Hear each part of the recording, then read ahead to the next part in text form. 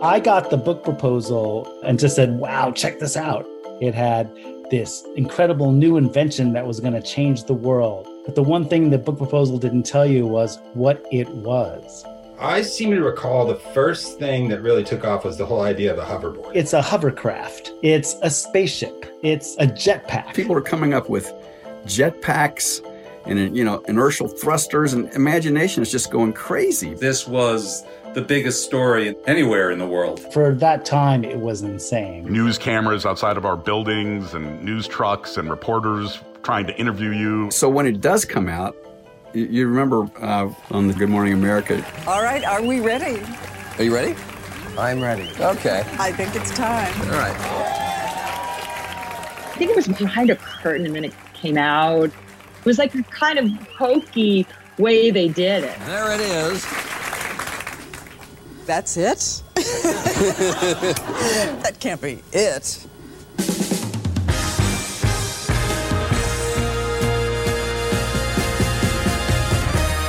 This is Decoder Ring, a show about cracking cultural mysteries. I'm Willa Paskin. In 2001, the first dot-com bubble was bursting, and all over Silicon Valley, fortunes were blowing away in the wind. Amid this wreckage, a mystery invention called IT arrived. Jeff Bezos said it was revolutionary. Steve Jobs said it would be bigger than the PC. Legacy media and the just-birthed internet both breathlessly speculated about what it could possibly be. But the only reason the world knew about it was because of a leaked secret book proposal. And this book proposal getting out was a big problem for the inventor of it. It was a big problem for the author trying to write a book about it. And it was a big problem for the 25-year-old literary agent who had sold that book. That literary agent was Dan Kois. He's now an editor and writer at Slate. Hi, Dan. Hi, Willa. In this episode, you're going to tell us the story of IT, the great viral sensation of the pre-social media internet. It kicked off an incredible hype cycle that backfired horribly, and I still feel responsible for that. The hype turned what might have been this really genuinely great invention into a joke. Yeah, everyone was completely fired up about it, and then it turned out to be a scooter. So today on Decoder Ring, did Dan kill the Segway?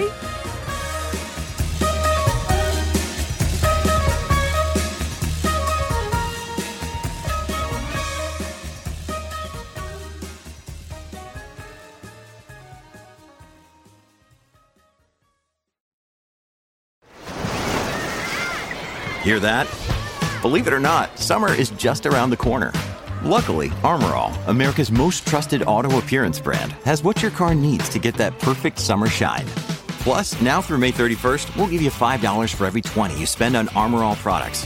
That means car wash pods, protectant, tire shine, you name it. Find out how to get your $5 rebate at armorall.com. Armor All, less work, more clean. Terms apply. When you need mealtime inspiration, it's worth shopping Kroger, where you'll find over 30,000 mouth-watering choices that excite your inner foodie. And no matter what tasty choice you make, you'll enjoy our everyday low prices, plus extra ways to save, like digital coupons worth over $600 each week. You can also save up to $1 off per gallon at the pump with fuel points. More savings and more inspiring flavors make shopping Kroger worth it every time. Kroger, fresh for everyone. Fuel restrictions apply. You remember the Segway. It's that goofy-looking scooter with two big wheels on the bottom and then the handlebar that comes up from the platform in between them. You may recognize the Segway from tour groups riding it around your city, or from the movie Paul Blart Mall Cop, where it's featured prominently as a joke. But that's not how it started. It started as a revolutionary invention predicted to rack up $1 billion in sales faster than any product in history. It started as the vision of a genius named Dean Kamen. Dean was a great character. That's Steve Kemper. He's a journalist who profiled Dean Kamen and ended up reporting on the creation of the Segway for a year and a half. Dean's quotable. He's independent. He's a little bit crazy. Dean was the kind of guy who'd been so bored in high school math that he'd tank a test just to see if he could get exactly like a 57. He made a fortune starting when he was just 20, inventing the first drug infusion pump and later the first portable dialysis machine. Dean is anti-authoritarian, whimsical, and wealthy. After he got rich, he bought a tiny island off the coast of New York named North Dumpling. He declared independence from the United States. Somehow he got the first George Bush to sign a mutual non-aggression pact. He even wrote a national anthem. North Dumpling, keep lawyers far from thee, and MBAs and bureaucrats, so we may all be free. Dean started his own R&D company, Decca, for Dean Kamen. He got scores of incredible engineers to join him way up in Manchester, New Hampshire, promising them total freedom to pursue world-changing technology. He was always looking for the most elegant solution to a problem, and his engineers got used to him coming to them with these big, inspiring ideas that they had to figure out how to make. The inspiration for the Segway came to Dean in an unlikely place. Dean got out of the tub and started to slip and windmilled his arms backwards the way you do when you're recovering your balance, and that was his eureka moment. If he could build a machine that could balance like a person does, that could have incredible applications. Imagine a wheelchair that can stand up straight or even climb stairs. How many lives would that change? One of the early proof-of-concept models for this balancing technology looked sort of like a coffee table on wheels. You could place a load on it, and the machine would figure out how to balance all by itself. And then, one day, one of the engineers jumped on top of it. And he leaned back and he leaned forward, and it moved. Benji Ambrogi is an engineer who worked at Decca for 13 years. Your body is the joystick. The more lean you have, the faster it goes, and you lean back and it slows down. When we stood on it and drove it, it was a complete revelation, of like a natural extension of your body. The engineer's real project, the product that was going to sell, was the practical stair-climbing wheelchair. But this magical little contraption you could stand on and ride around, it captured their imagination. It became their nights and weekends project. In the mid-90s, Dean, who had a serious case of inventor's paranoia, decided to make the whole wheelchair project a secret in order to protect against another company swiping it. So it needed a code name. One day, the engineers watched as the wheelchair turned in an elegant circle. It was beautiful to watch, and it was like dancing. And so Fred Astaire, and then someone said Fred Upstairs because it's a stair climbing device. Then the project became Fred. Fred inspired, in turn, a name for the delightful spin-off doohickey. Who dances with Fred? Ginger. In 1995, Dean sold Fred, the wheelchair, to Johnson & Johnson and turned his attention to Ginger. Ginger became its own secret department at Decca. This time, Dean didn't want to sell the idea to some big company and move on. No, Ginger was too important. Ginger could solve the problem of city travel. It could reduce our dependence on fossil fuels and free our cities from the scourge of the automobile. Ginger could change the world. Dean planned to manufacture and sell this product himself. Decca filed patent after patent for Ginger's technology. Eventually, Dean would lease a 77,000 square foot factory in Manchester that would be able to push out 6,000 Gingers a week. In the late 1990s, Dean invited that journalist, Steve Kemper, to the secret top floor offices at Decca where Ginger was being developed. Dean made Steve sign a non-disclosure agreement, and he told him that what he was about to show him was the most exciting thing he'd ever done. It was a little lab. You had to be key carded in, and it said Ginger on the door, and that's where he showed me this little thing, and it was not impressive. It was held together with duct tape, and there were jagged edges and little toy wheels on it, like from a wagon or something. But then you got on it, and it was like a magic carpet. Everyone I talked to about Ginger remembered how wondrous their first ride on it was. Dean counted on that. He knew that everyone got this dopey grin once they started zooming around.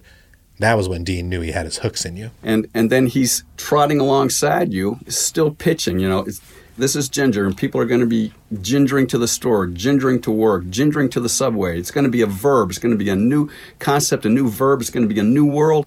Steve still remembers what Dean said to him when he hopped off. Who's going to want to walk? Dean told Steve there ought to be a book about the creation of Ginger. And he wanted to pay me to write the book, and I said, no, I'm a journalist, but I'd be glad to write the book if you give me total access and no control from you. And I'll do it, on spec until I can find a publisher. And so he agreed with that. Basically, I drank the Kool-Aid. He is the most incredible salesperson you'll ever see in your life. And I saw him sell everybody. And he sold me for sure. Now it's 1999. As Steve is beginning to report the Ginger book, he realizes it's going to be really hard to find that publisher. Typically, when you pitch a book to a publisher, you tell them what the book's about. Steve couldn't do that. He needed help, so he made a phone call. I'm Rafe Segallen. I'm a literary agent. A literary agent helps writers sell their books to publishers. Rafe's been an agent in Bethesda, Maryland since the 1980s. In 1999, Rafe was my boss.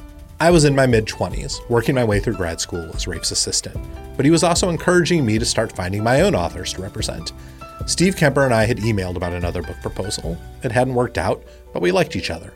So when Steve started to pitch us on this idea, Rafe included me in the process. I remember the three of us were on the call when something like this. This guy I'm interviewing and spending time with is developing a product that's going to be the biggest invention since the automobile. It's going to change the world. I said, okay, sure. Tell us more about that. I remember this call. We were sitting in Rafe's little office in Bethesda. We were really skeptical, but Steve, who's normally a pretty level-headed guy, he kept assuring us that this invention was the real thing.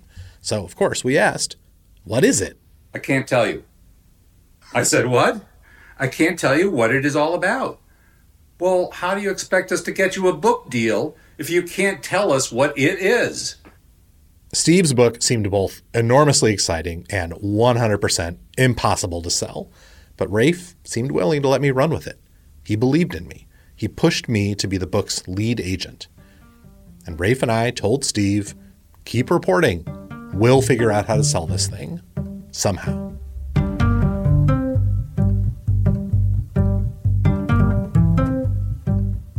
By the turn of the millennium, 2000, Decca had been working on Ginger for 5 years, and Dean was burning through $500,000 of his own money each month. R&D is expensive, especially when you make your engineers chase every brilliant idea you have. Dean Kamen needed cash. He had a few investors willing to pony up $30 million or so, but he needed more.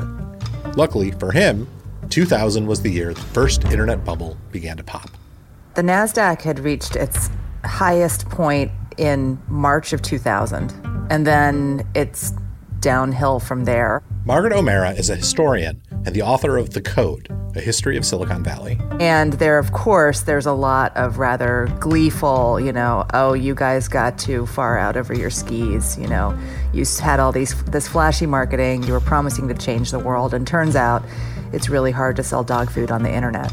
Dean thought the dot-com world was a joke. He believed in hardware and products you could touch. And now, as the dot-com world was crashing, Silicon Valley investors suddenly wanted products you could touch too. It started with John Doerr, the legendary head of the venture capital fund Kleiner Perkins. He's the guy that famously was an early investor in Amazon.com. Doerr's company invested $38 million in Ginger, and before they even cut the check, Doerr started calling his friends. Steve Kemper again. And then, of course, he got Steve Jobs in to see it. Bezos came in to see it because he was a friend of Doerr's. So in the fall of 2000, Steve, who thought he was chronicling a simple engineering story, suddenly found himself in the ballroom of the Hyatt Regency near SFO Airport, watching Jeff Bezos riding around on a Ginger laughing, Steve Jobs yelling about how the design of the Ginger was way too ugly. In a very short period of time, Dean Kamen went from mortgaging his house to pay for R&D to having extremely famous tech investors begging to give him millions of dollars. Doerr predicted that Segway would be valued at $5 billion 5 years after launch. But when would that be? Dean's obsession with secrecy was slowing everything down. Decca couldn't hire enough engineers because Dean only wanted people who would come to Manchester on faith. They couldn't conduct market research because they couldn't tell anyone what the product was. At this point, nearly everyone wished Dean would stop being so secretive about Ginger so they could begin to get the project out the door. Twice, one of Dean's investors said to Steve Kemper, I think what we really need is a sexy leak. But Dean wasn't having it. That inventor's paranoia again. He was convinced that if Honda or Ford got wind of Ginger, they'd build their own and release it before he could. He was holding on tight. But it was about to be an impossible secret to keep.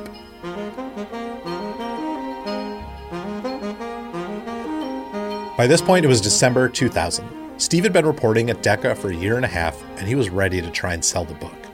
He wrote up that West Coast meeting with Dean and Steve Jobs and Jeff Bezos as a sample chapter, carefully leaving out details of what the invention actually was. And now it was up to Rafe and me to convince publishers to take the risk of buying a book about a secret technology, even though Steve couldn't tell them what it was, even though he wouldn't even tell us what it was. So we came up with a book proposal.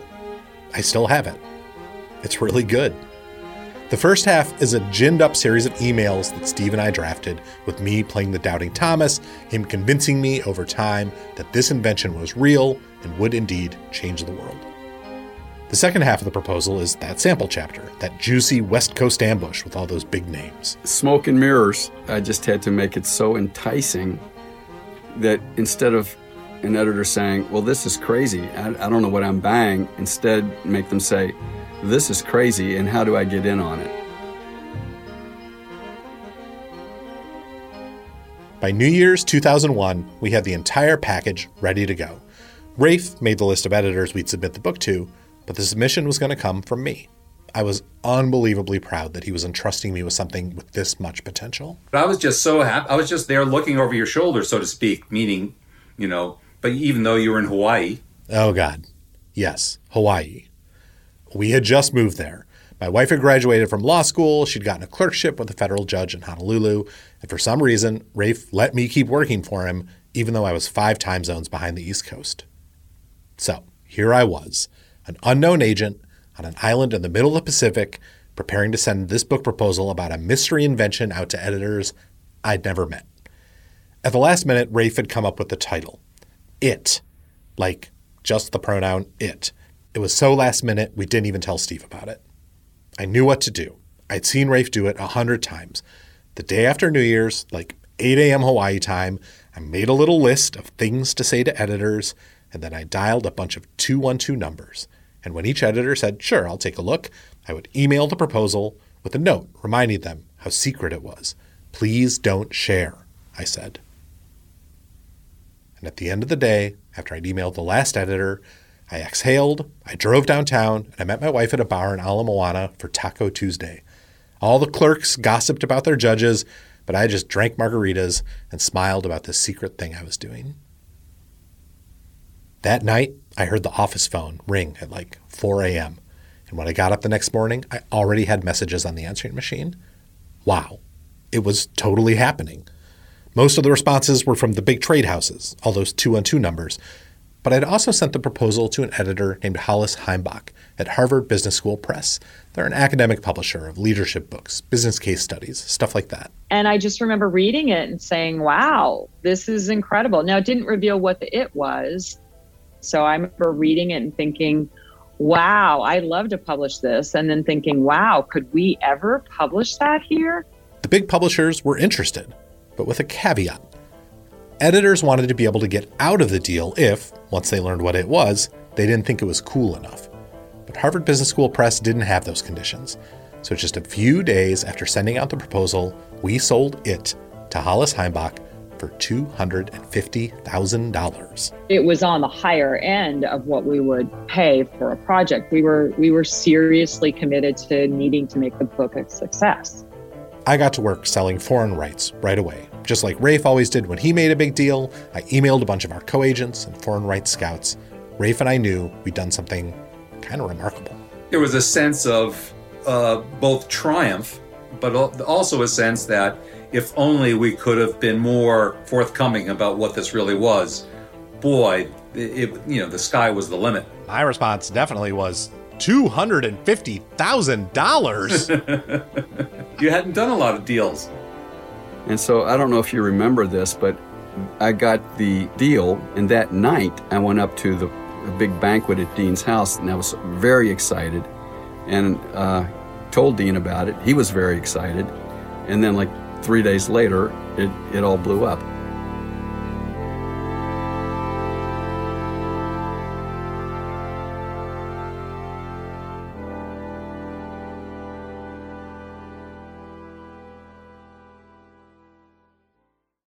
Apple Card is the perfect cashback rewards credit card. You earn up to 3% daily cash on every purchase every day. That's 3% on your favorite products at Apple, 2% on all other Apple Card with Apple Pay purchases, and 1% on anything you buy with your titanium Apple Card or virtual card number. Visit apple.co/card calculator to see how much you can earn. Apple Card issued by Goldman Sachs Bank USA, Salt Lake City branch. Subject to credit approval. Terms apply. It's hard to find the first time. First time when I got there, I couldn't even speak. The Atlas Obscura podcast, an audio tour of the world's hidden wonders. Here, flowers bloom forever. It's about people, places, and their stories. A new wonder every day. It's wonderful to feel that connection. The Atlas Obscura podcast, your daily dose of surprise and wonder. Listen to Atlas Obscura wherever you get your podcasts. And don't forget to follow the show so you never miss an episode.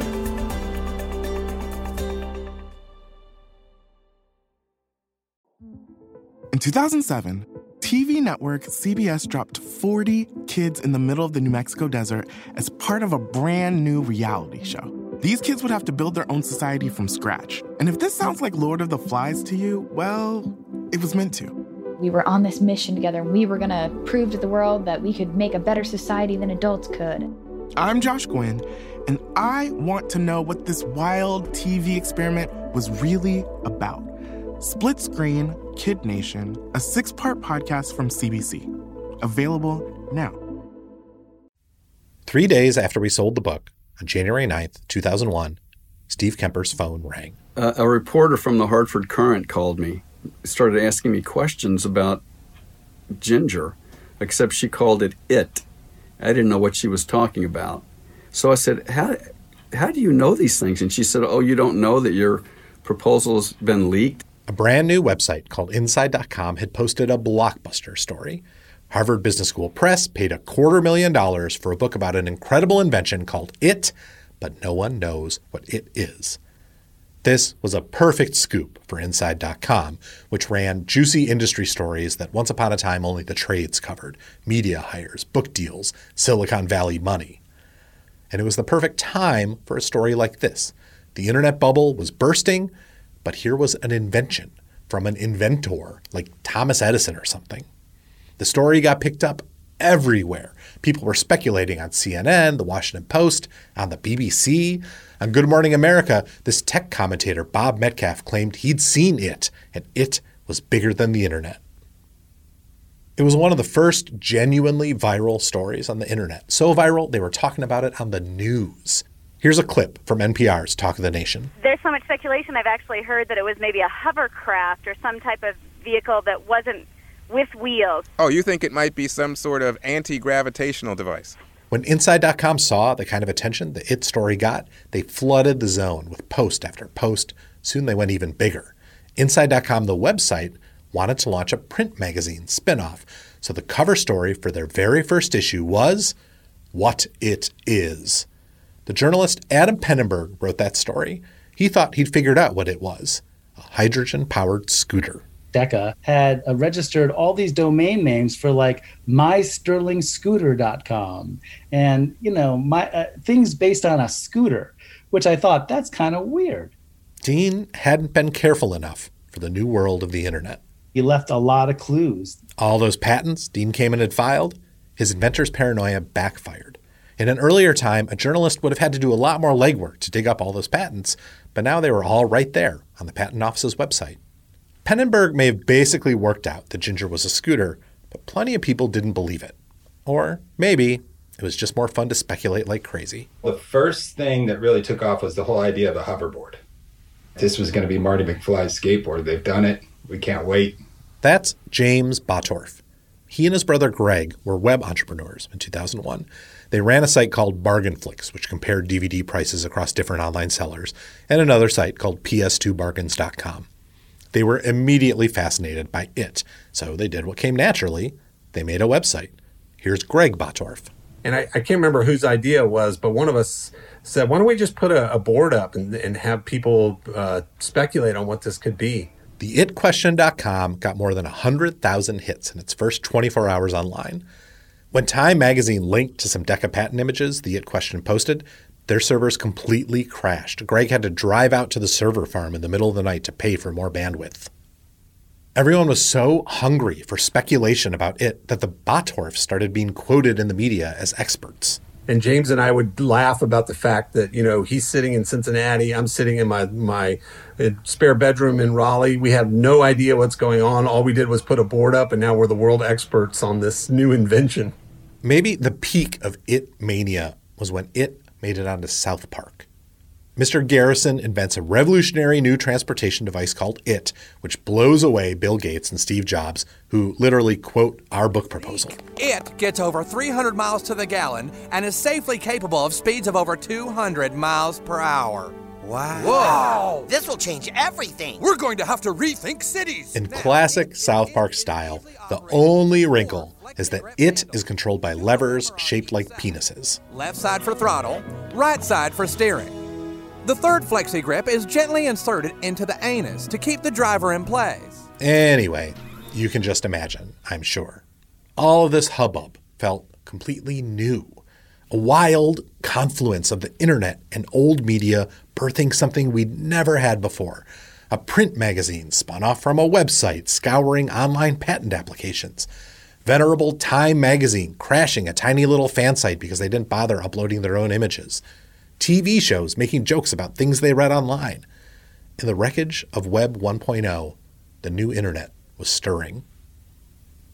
And how was I doing? It was a once-in-a-lifetime thing, without a doubt. My old boss again, Rafe Segalin. It was just, I think we were smiling all the way. I mean, we were, the gulf between how Rafe remembers the It feeding frenzy and how I remember it is a great clue as to why he has had an enormously successful career as a literary agent and I have not. Because I was miserable. Every morning, I woke up out there on my island, stressed and anxious. I was supposed to be excited, but everything felt totally out of control. When I talked to Rafe for this podcast, I tried to explain what I hadn't told him back then. I would wake up and it would be like this horror show of, oh, fuck, what happened while I was asleep? The excitement curdled into total misery at some point because I had an author who was freaking out at me and a situation that I couldn't control at all. And I felt so over my head at this entire thing. That's one reason why I loved your taking the lead on it. So you took some of the pressure off of me. Yeah. I didn't know how the story had leaked, but I was sure it was my fault somehow. Every morning I would go on the itquestion.com and click around the message boards and read everyone's debates about It. I still didn't even know what it was. But reading speculation was my way of avoiding all those emails piled up in my inbox. A lot of those emails were from Steve Kemper. Steve was still trying to report the book, even as Dean was going completely crazy because his secret project was now front page news. Oh, I felt horrible. I felt horrible for so many different reasons. I didn't know what the future would be because of the leak. The day after that first article, Steve went back up to Decca to explain that he hadn't leaked anything, at least not on purpose. He had spent 18 months there. In some ways, he'd become part of the team. In the Ginger testing room where all the engineers autographed the dents in the wall from their notable crashes, there was a big hole labeled in Sharpie, Steve K. Those engineers told Steve they were kind of glad it was finally out there, but Dean wasn't glad. He was beside himself. Dean told Steve he still thought the book was important, but that the investors wanted to kill it. Steve reminded Dean that it was Dean's call, not the investors' call. When Steve walked out of the building, he realized he'd forgotten something and he tried to open the door, but his keycard no longer worked. He was out.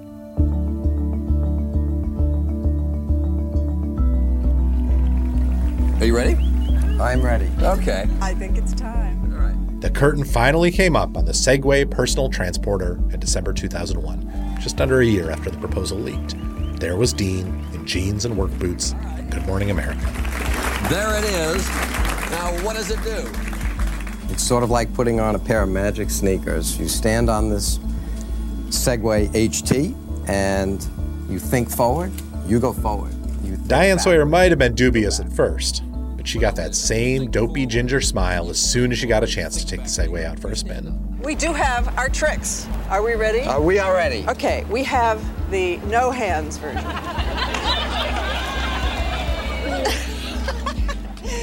Time magazine put the Segway on the cover and gave 7 pages to the invention. In that story, Dean says that the Segway would be to the car what the car was to the horse and buggy. Jay Leno rode out on a Segway to do his monologue and interviewed Dean on The Tonight Show, right between Russell Crowe and Sting. The next week, the Segway even appeared on the cover of The New Yorker, Osama bin Laden fleeing coalition forces, riding a Segway along a mountain pass in Afghanistan.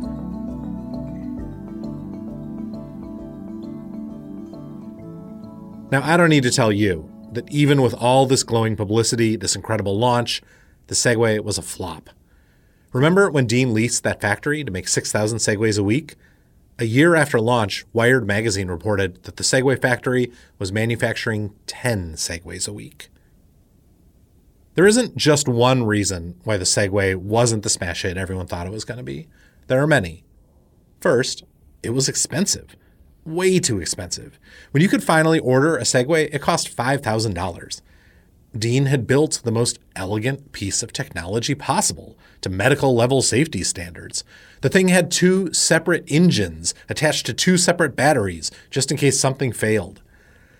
And Decca didn't know it was overpriced because Dean, obsessed with secrecy, hadn't let his marketing guys do any market research whatsoever. The Segway comes to market as something that is so expensive and, doesn't meet an existing obvious mass consumer need. Margaret O'Mara, the historian of Silicon Valley. Its main customer base are these wealthy mechanical engineering nerds who probably built radios and computers in their basements when they were kids. That kind of customer base isn't big enough to change the world. That kind of customer base, no offense, maybe also doesn't care that much about looking cool. And that was the second strike against the Segway. It made you look kind of silly. This fact was the inspiration for the 2009 hit comedy Paul Blart Mall Cop, starring Kevin James as a security guard who rides a Segway everywhere. Please pull to the side, sir, out of traffic. Tan jacket, red scooter. Please pull to the right, out of traffic. Nick Bakay wrote Paul Blart with Kevin James. Bakay says that they basically knew they had a movie as soon as they saw a mall cop riding a Segway. I think they found a way to make the most non-threatening vehicle possible, which is great for a guy who's trying to maintain law and order. And there's something about the motion. It is more graceful than threatening. And you put a big man on one of those things and you're halfway to comedy right there. This is not at all what Dean Kamen was envisioning. Back in 2000, Dean tried to convince Steven Spielberg that the cops in Minority Report should all be riding Segways. He thought that would nail the future. Cops on Segways. Instead, he got Paul Blart. Do you think that Paul Blart helped to cement in America's mind that the Segway was uncool, or was it always uncool? If the idea ever was, well, all the cool kids are going to be riding Segways, down to the Sunset Strip and nightclubs, that was not a good plan to begin with. We didn't put any nails in that coffin. The history of the Segway post-2001 is basically one long, dark comedy compared to the high drama of its development and funding, and it only got darker. The same year Paul Blart came out, Dean Kamen finally sold Segway to a British millionaire named Jimmy Heselden. Jimmy Heselden loved Segways. He had big dreams for the company. But that all ended in 2010 when he accidentally rode his Segway off a cliff. And my theory is that he had one wheel that was too close to the cliff and couldn't get enough traction, and it didn't communicate fast enough with the other wheel, and it spun him. And it spun him around and took him over the cliff. There's a lot of theories. The machine is not totally foolproof because fools are so ingenious, as the old saying is. The death of the one guy who loved Segways enough to invest in Segway, killed by his Segway, seemed basically to put a cap on the story of Ginger. It was too expensive, it looked doofy, it was cursed. But I think there's another reason the Segway failed. It has to do with the impossible dreams everyone had for it. When it was a mystery, it was the coolest invention in the world. Once you saw the Segway, it was just a scooter. It could never quite recover from that letdown. And that's why I can't stop thinking that the Segway might still have had a chance, but for one thing. What if we hadn't done what we did? What if That's Kurt Anderson. He was one of the founders of Inside.com, the site that ran dozens of stories about it and put it on the cover of the first and only issue of Inside magazine. He asked me, what if it had never been leaked and overhyped in the first place? What if it had just been a thing and it came out and Dean came and did it? And that alternate history is interesting because it would have had a, I think, different trajectory. Which is to say, what if a 25-year-old dumbass hadn't accidentally leaked the proposal? Who knows what would have happened? Because after all this time, I do think the leak had a lot to do with how little I truly understood about book publishing, and how little we all understood about what the internet was about to become. I never told Steve my suspicions, not until we were speaking for this podcast. I still don't know who did it. Maybe you guys knew. You were kind of cagey about that, I must say. If you did know, you never let me know. I don't know if you were afraid I would go down there with a machete or something, but it was I was very cagey about it because it became clear to me pretty early that probably whatever had happened was my fault. I explained to Steve that once we made the deal with Harvard, I did what agents did next. I sent the proposal to book scouts who worked for foreign publishers. But I was play acting. I didn't really understand the way that ecosystem works, that scouts trade material back and forth, they gossip, they share. And once something enters that world, it's everywhere. You ask an editor to keep a proposal secret, they'll do it. You ask a scout, you're basically telling them, please don't do the thing that is the whole point of your job. Now, once upon a time, it wouldn't have mattered if a bunch of book scouts and their friends knew about this book proposal. But all of a sudden, sharing leapt the bounds of the real world and went online. Ginger was one of the first moments that Web 1.0 started to turn into the internet we know now, the all-encompassing, media-eating, real-world-changing internet. I was Rafe's internet guy. I'd even coded the HTML on the Sagalen Agency's fancy website, but I completely failed to anticipate that. I'm sure I was cagey with you because I felt 100% responsible for all this shit that was going down. I believe that you guys knew what you were doing, and it could have happened to anybody. But I see what you're saying, Dan. I mean, you were naive like I was naive.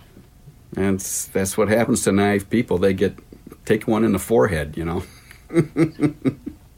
I appreciate Steve going easy on me.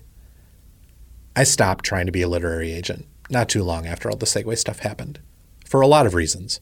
But in the back of my mind, there was always my sneaking suspicion that it was my carelessness that ruined everything for Steve. I didn't want to do that to another author. Steve did write the book on the Segway, though. It's called Reinventing the Wheel. It's a very, very good portrait of innovation and of how a promising project can go completely off the rails. Now, in 2021, Steve Kemper just turned in another book, his fourth. This one's about the last U.S. ambassador to Japan before Pearl Harbor. He told me he thinks it's probably his last. When I asked Steve what lesson he took away from the ordeal of the Segway story, he surprised me. It was a bad experience at the end, but it was so worth it to write to live through it and then to write the book. Writers, you don't get many chances at something like I got to do. Embed yourself with this kind of group of people, this kind of main character, and tell that story from the inside. It just doesn't happen. So I wish I'd had another opportunity to do something like it again. Dean Kamen and Decca are still up in Manchester. I left about a dozen voicemails for Dean's longtime administrator. I sent word through friends. He never responded. The company's still working on big projects like a portable water purifier. They're still trying to make that stair-climbing wheelchair work. It bombed for Johnson & Johnson because it was way too expensive. But the next time you go to the movies, you might see a different Decca innovation. The Coca-Cola Freestyle machine, that miracle device that mixes flavors into your Diet Coke with the same precision that Dean's first invention, the drug infusion pump, delivered medication at carefully calibrated levels. And Segway? After poor Jimmy Heselden died, Segway was bought by the Chinese company Ninebot. Segway now makes a lot of the rental scooters that you can see zipping around every American city. In fact, Segway's children are everywhere. Here's Benji Ambrogi, the Decca engineer. I was on a bike ride this past weekend and I saw a guy on one of these single wheel devices, with 2 pedals on each side. And there's a picture of that in one of our patents. The Deca guys scoff at those hoverboards and scooters, how cheap they are, how sometimes the batteries just burst into flames. But way more people own and use them than ever owned or used a Segway.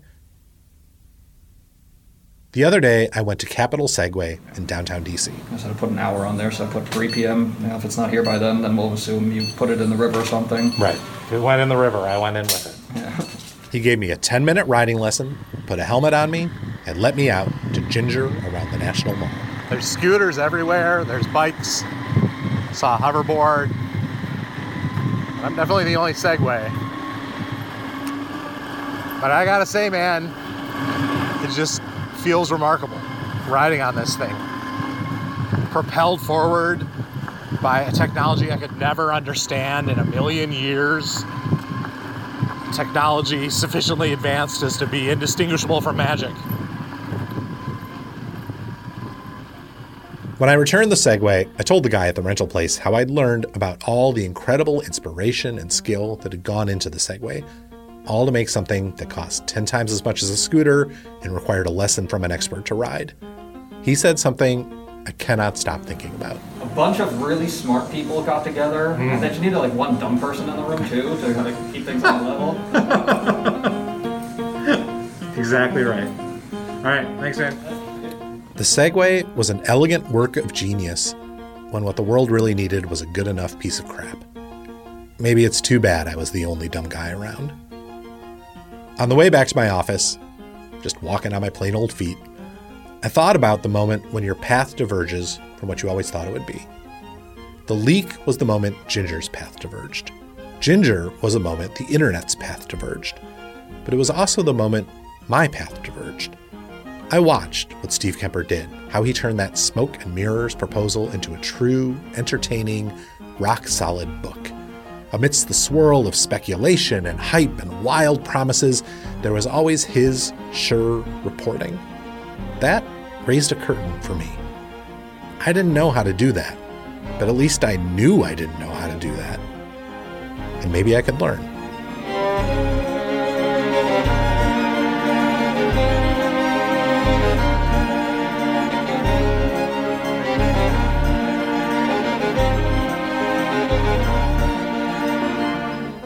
This is Decoder Ring.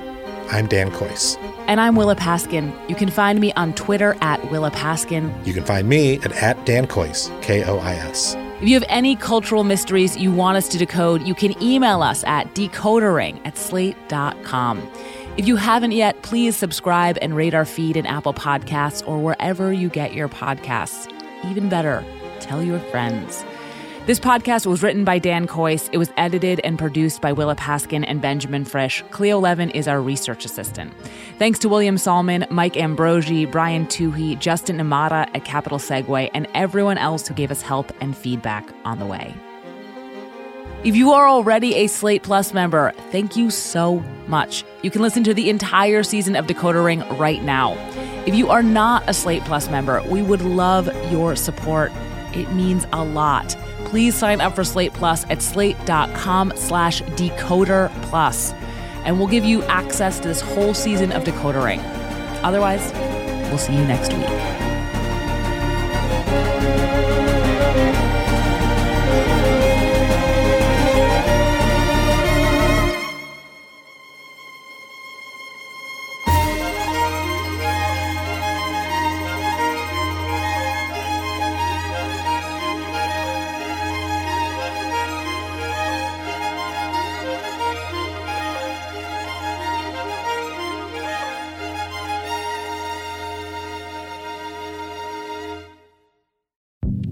Hi, this is Dahlia Lithwick, host of Slate's legal podcast, Amicus. If you're listening to this show, you might be interested in Amicus's live show that we're hosting in Washington, D.C. on Tuesday, May the 14th. My colleague, Mark Joseph Stern, and I will be talking to some amazing guests, including Sherrilyn Ifill and a sitting state Supreme Court justice, all about how originalism, a relatively recently invented way of interpreting the Constitution, has taken over the Supreme Court and radically reshaped the law.